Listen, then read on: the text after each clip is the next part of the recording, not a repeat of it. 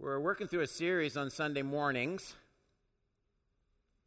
The Abounding Joy of New Testament Hope. This is part 5. We've been looking at the objects of our hope. This morning, we have a really great topic, the redemption of our bodies, one of the objects of our hope. The text I want to start with is Romans chapter 8, verses 18 through 25. Hope you have your Bible in one form or another, always in church. Romans 8, starting at 18. For I consider that the sufferings of this present time are not worth comparing with the glory that is to be revealed to us. Isn't all revealed yet. For the creation waits with eager longing for the revealing of the sons of God. For the creation was subjected to futility, not willingly, but because of him who subjected it, in hope that the creation itself will be set free from its bondage to decay and obtain the freedom of the glory of the children of God. For we know that the whole creation has been groaning together in the pains of childbirth until now. Now when Paul wrote, and now. And not only the creation, but we ourselves, and he's talking about believers, we who have the first fruits of the Spirit, groan inwardly as we wait eagerly for the adoption as sons, the redemption of our bodies. For in this hope we were saved. Now hope that is seen is not hope. For who hopes for what he sees? If you already have it, you don't hope for it. But if we hope for what we do not see, we wait for it with patience. Let's pray. We are such creatures of sight. We have eyes in the front of our heads. We see, and we attach reality to what we see so easily, so quickly. More challenging for us with things that we don't yet see. Our futures seem so uncertain to us. And so help us as we study the objects of our hope, and today the redemption of our bodies. We need you to come and stretch our sight down the road and anchor it to a certainty that is yet to come, that we might hope for it eagerly, as the text says. Oh, how we need your help. We need your help on both sides of the pulpit in speaking your word and in hearing it. Both are challenges for all of us. And so do your work in our hearts. I pray in Jesus' name. Amen. In our last study, we looked at perhaps the most blessed object of our hope as children of God. In fact, it's called the blessed hope. We read that text last Sunday morning. It's the ultimate hope, the appearing, the second coming of Jesus at the end of this age. The blessed hope isn't you dying and going to be with Jesus. That's wonderfully true.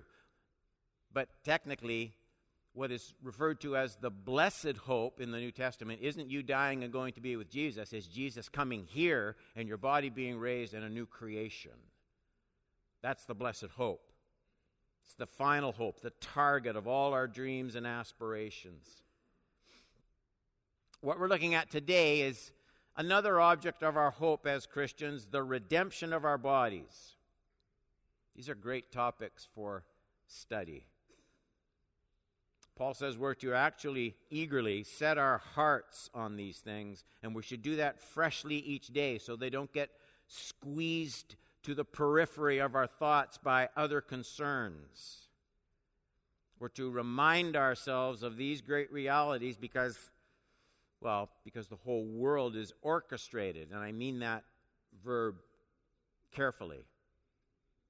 It's orchestrated to distract us and to divert us from setting our hearts on these grand eternal sources of hope. So if you don't set your hope on these things, dress your thoughts like you dress your body, we will run dry. We'll get sluggish in our Christian walk. It matters.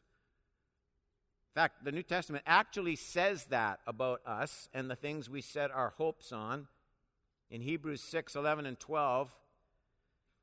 And we desire each one of you to show the same earnestness, to have full assurance of hope. He's still talking about hope unto the end. Why? Why does this matter? He's going to say, so, here's the reason, you may not be that. You might not get sluggish. But imitators of those who through faith and patience inherit the promises. We live in a day where millions of people have traded the promise of eternity for the hope of going viral. Considering these great hopeful truths together, the writer says it will keep us from becoming sluggish in our Christian walk. Let's look at this passage from Romans 8. Point number 1. All the pain and suffering we experience in this present life will seem as nothing, not now, but when compared to the glory we will one day experience in the age to come. Paul was constantly talking about this. Romans 8:18. For I consider, notice these two verbs. I consider that the sufferings of this present time are not worth, here's the other one, comparing. Considering and comparing. I consider that the sufferings of this present time are not worth comparing with the glory that is to be revealed to us. Paul doesn't specifically mention his physical body in this verse, but we know that's what he's talking about by the way he refers to his sufferings. So these are the pains that he experiences in his physical existence. These are the sufferings that he feels. There's people in this room who are suffering. There's people in this room who have serious illnesses. You're sitting there listening to me right now. People with pain, people with discomfort. Those aren't the only kind of sufferings, but there's people here like that. What do we do with these things? What do we do with them when we pray and they don't go away?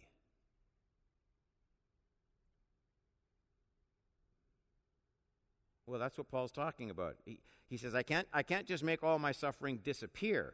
That might be what I'd like to do with my sufferings, but there's another plan. Rather than just remove all my sufferings, causing me to maybe confuse this earthly existence with heaven, God uses my sufferings to force me to set my hope on the age to come. I don't mean that I ignore this present world and its problems, but I mean I don't set my hope on the false securities of this world. Then Paul gets more specific.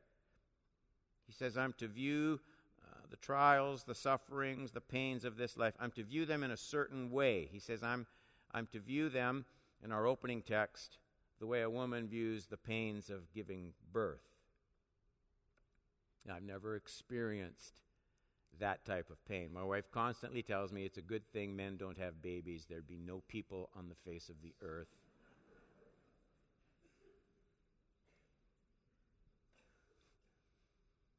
There were the good old days. The good old days when men didn't even have to go into the delivery room. You just waited outside. You read a golf magazine. You shared a few stories with the other fathers in waiting. After a while, a nurse would come out and told you you had a son or a daughter. It was a perfect system. I don't know who messed it up.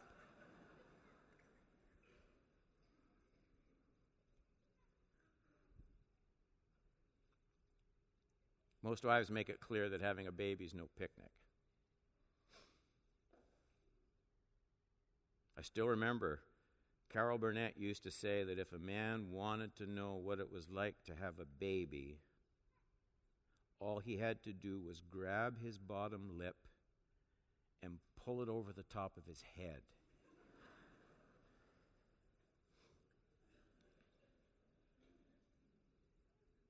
But there's one thing we know for sure. Everyone knows for sure. What makes that pain bearable for that woman is the fact that she knows there is something precious at the end of that pain. She knows those pains that she feels, they're called birth pains. They're the particular pains that come from something else coming to life. The transition pains of a new reality coming into this world. Paul makes that comparison very directly. He does it in Romans chapter 8, verse 22. For we know that the whole creation has been groaning together in the pains of childbirth until now. And we know from the rest of Paul's life that these weren't just slogan-type words, empty words. Paul knew what it was like to really need to draw strength from another realm. Paul knew suffering like few of us ever will. I don't want to wear you out with references, but you just look at this. 5 times I received at the hands of the Jews the 40 lashes less one. 39 lashes, 5 times he had that happen to him. 3 times I was beaten with rods. Once I was stoned. He means with stones.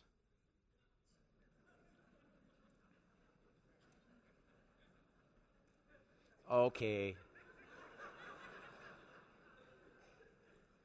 Behave. 3 times I was a shipwreck. Night and day I was adrift at sea, on frequent journeys, in danger from rivers, danger from robbers, danger from my own people, the Jews, danger from Gentiles, danger in the city, danger in the wilderness, danger at sea, danger from false brothers, in toil and hardship, through many a sleepless night, in hunger and thirst, often without food, in cold and exposure, and apart from other things, there's the daily pressure on me of my anxiety for all the churches. Now, you don't have to be a genius to imagine the effect all of those things have on a person's body over the years as you age. Lashes, 39 lashes 5 times, stoned, beaten with rods, shipwrecked at sea. Those things take their toll. You don't get over them as quickly as when you were a young man.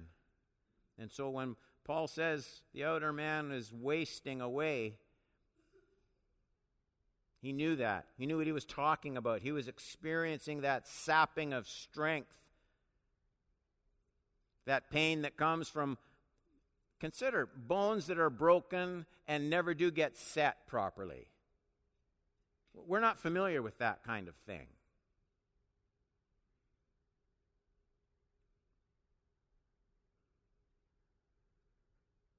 All of these permanent afflictions in an age without Tylenol.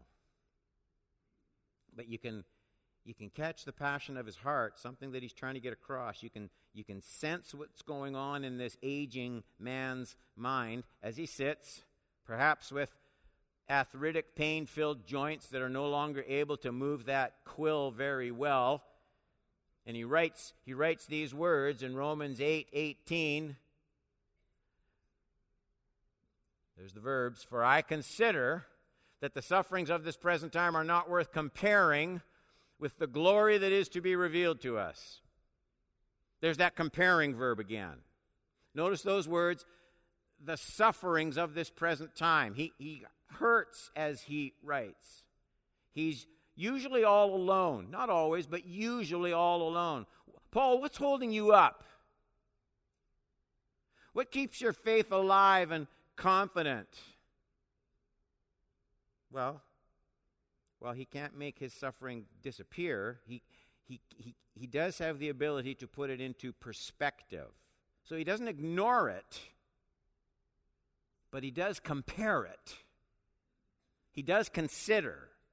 There's mental energy being expended here. He compares present suffering with future glorification. And we know this wasn't just some fluffy daydream with Paul. He pushes his mind into this divine, hope-filled comparison over and over again. He never gave up on it. You know these words, 1 Corinthians 4:14-16. So we do not lose heart, though our outer nature is wasting away. I can't do anything about that. That's what Paul's saying. You can't either. Not ultimately. Though our outward nature is wasting away, our inner nature is being, this is wonderful, renewed day by day. For this slight momentary affliction, this is most of his adult life, by the way, this slight momentary affliction is preparing for us an eternal weight of glory beyond all. See that word again? Comparison. As we look not to the things that are seen, but to the things that are unseen. For the things that are seen are transient. The things that are unseen, they're eternal. And you begin to just see how important this subject of hope is. These are truths that must be known and considered and made known over and over in the Church of Jesus Christ. There's no strength without that hope. You'll be sluggish without that hope. So the doctrine of hope, it's not an elective, it's a compulsory course. Point number 2. Paul tells us why we can be so sure of this hope. I got to hurry. Romans chapter 8, 19-21. For the creation waits with eager longing for the revealing of the sons of God. For the creation was subjected to futility, not willingly, but because of him who subjected it in hope. Who's this? Who's that him? It's not a trick. Who do you think it is? It's God. It's God. So this isn't the devil we're talking about. This is God. Because of him who subjected it in hope that the creation itself will be set free from its bondage to decay and obtain the freedom of the glory of the children of God. I see, there's more, but I see at least 2 key ideas in these verses. A, there is something wrong with this whole created world as we see it today. It's not the way God intended it to be. Let me just say, beware of arguments from all sorts of people. Very clever arguments, well thought through, except people who will argue against the existence of God or the goodness of God or the power of God or all three. And the way they reach that conclusion is they look at the world today and they assume, here's the important point, they assume an unbroken link between God creating the world and the world as it is today. And it's not an unbroken link. There's the fall. So you can't look at a world that is broken and corrupt, decaying, hurting, and you can't just say, well, then God can't be good. This is not the way God made the world.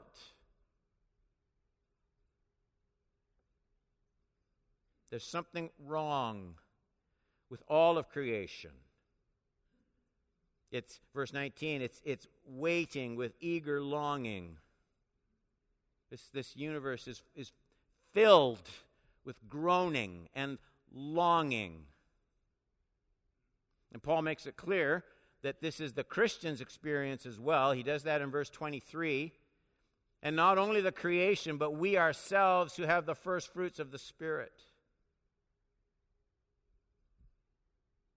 groan inwardly as we wait for adoption as sons and daughters, the redemption of our bodies. So the Holy Spirit comes and he doesn't remove this groaning. He actually increases the homesickness. We aren't excluded from the groaning. This frustration that soaks our beings to the core. I mean, we experience trials. We experience sickness. We experience suffering. We experience pain. We experience loss. We experience opposition. We experience difficulty. We long for the completion of our redemption. Long for the day when redemption will reach all the way down into these physical bodies. Long. We long for it. I don't get it, Pastor Don. You said you were going to look at how we can be so sure of our hope, and all you've done is to prove from this text that things are a mess. What gives? Let me finish. Paul gives us more in these great verses. He doesn't just say that the world is groaning. There's another important detail in those words. He tells us it's God's plan. God's plan that the world exists in this groaning. You see it in verse 20 again. For the creation was subjected to futility, not willingly. It wasn't an accident, but because of him who subjected it in hope. Only the Bible gives an adequate reason for the frustration and pain of life in this world. If evolution were absolutely true, things would be evolving and improving and moving upwards and onwards. Why are people filled more and more with hopelessness and despair? Why are we not solving all of our problems as we become more brilliant? Why can't politicians and scientists and natural selection itself take away human sin and shame?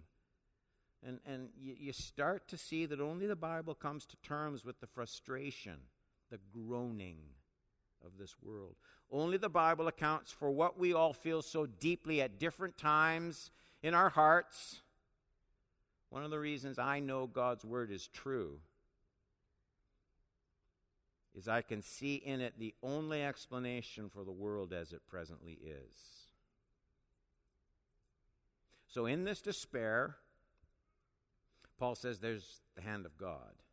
And even as Christians, we suffer because God in his love refuses us to allow us to feel at home and to set our hearts in this fallen world. He gets us ready for another creation. In fact, he makes us long for it. He produces that longing in our hearts. I said there were two things in these verses. Here's the second thing, B.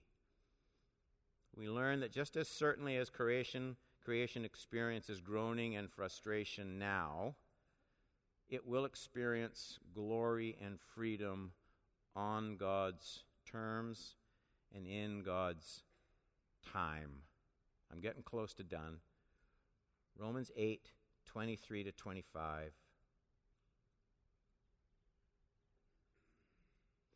And not only the creation, but we ourselves who have the first fruits of the Spirit, groan inwardly as we wait eagerly for the adoption as sons, the redemption of our bodies. For in this hope we were saved. This was part of our salvation. It was part of the plan when God saved us. Right from the beginning, this longing was built into your conversion. It's not an add-on. Now, hope that is seen isn't hope, for who longs for what he sees? But if we hope for what we do not see, we wait for it with patience. And so God has built two basic realities into the fabric of creation. The first is futility, and the second is hope. And he's put futility there to teach mankind that sin has consequences. He put futility there to teach mankind that he cannot save himself. It's a very slow lesson learned for most people. But God has also set hope in our hearts. Creation itself is suffering. But now, And remember the childbirth illustration. It's suffering, getting ready to birth something. It's suffering brought upon creation by a loving God trying to cause us all to recognize the futility of our own resources. And it's suffering given to birth hope for a divine grace solution. Something that God's constantly trying to dislodge us from our hopeless idols. And he keeps trying. His is a very restlessly reaching love. Those famous words, not written by a Christian, hope springs eternal in the human breast. They're probably true. Even pagans intuitively know they were made for something better than what this groaning world presently offers. But Christians need to know what they were designed for. They remind themselves over and over. They consider, they think, and they compare. Constantly compare. Present and future glory. Present and future glory. Christians know there's a part of salvation they don't fully see yet. Now, hope that is seen is not hope. For who hopes for what he sees? But if we hope for what we do not see, we wait for it with patience. I mean, the thoughts pile up here. 18 says there's a glory that is yet to be revealed to us. 23 says we wait eagerly for the redemption of our bodies. 25 says we wait for it with patience. 19 says all of creation waits with eager longing for the revealing of the sons of God.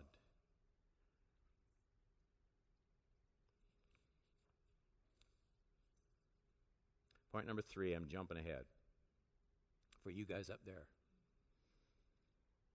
The specific hope Paul speaks of in these verses is the redemption of our bodies. You see it in 23 to 25. Let me just clean this up a little bit. And not only the creation, but we ourselves who have the first fruits of the Spirit, groan inwardly as we wait. What are we waiting for? He tells us in the last part of 23, the redemption of our bodies, very specifically.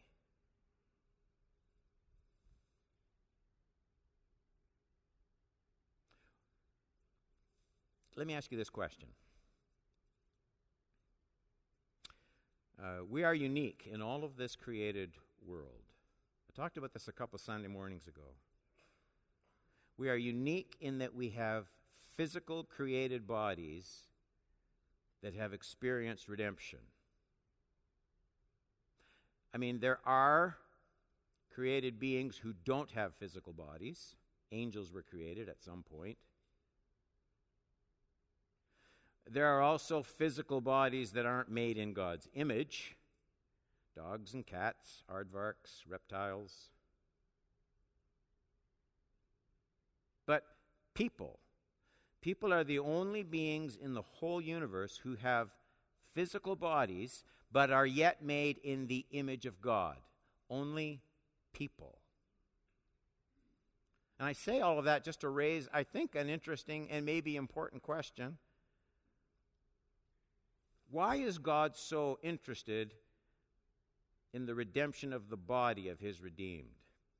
Why is it just wrong? It is just wrong to think of death as we die, the body goes in the grave, and our spirits float off to heaven where we're with Jesus forever. That is not Christianity. It's commonly held, but it's not Christianity. We're not just spirits floating around somewhere up there. That's nirvana, in some peaceful, blissful state. That is not what we believe. We believe that Jesus is coming back, and the body of my dad in the Newmarket Cemetery is going to come out of the grave. There will be a new creation with resurrected bodies, a new heaven and a new earth. There will be a physicality to it. Why is God so interested in the redemption of the body? What I just talked about. Why is that so important? Why did God give us bodies in the first place? I mean, he could have created us any way he chose. He's God. Why didn't he make us spiritual beings? And here's the answer to that question. God already had spiritual beings to obey and worship him. God gave us bodies so we could worship him in ways that no other created order could. And that's why the scriptures are so adamant and clear on the glorifying of God with these bodies of ours. It is our unique assignment in all of creation. It is our unique assignment before our Redeemer. There are spiritual beings that have never experienced either the fall or redemption. They can't worship God with the same experience of redemptive joy that we have experienced. There are spiritual beings that are fallen. Peter talks about it, but they have never been redeemed. They are still stubborn and rebellious against their Creator. There are living physical beings in the whole animal world who were never made in the same image of their Creator and aren't capable of God consciousness as you and I are.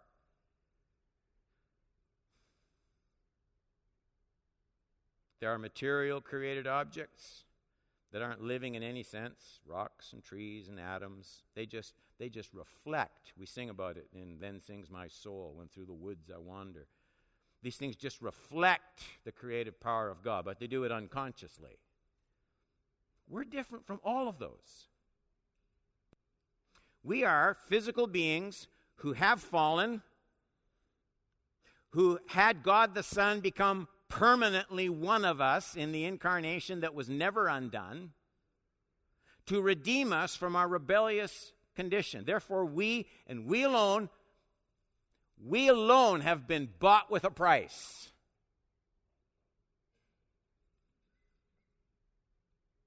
And Paul talks about the obligations. I'm almost done. Look at these three texts. I'm going to put them on one slide. I want you to see the emphasis here. Do you not know that your body is the temple of the Holy Spirit within you, whom you have from God? You are not your own. You are bought with a price. So glorify God in your body, okay? Glorify God in that body. Romans 12:1. I appeal to you, therefore, brothers, by the mercies of God, to present your bodies as living sacrifice, holy and acceptable to God.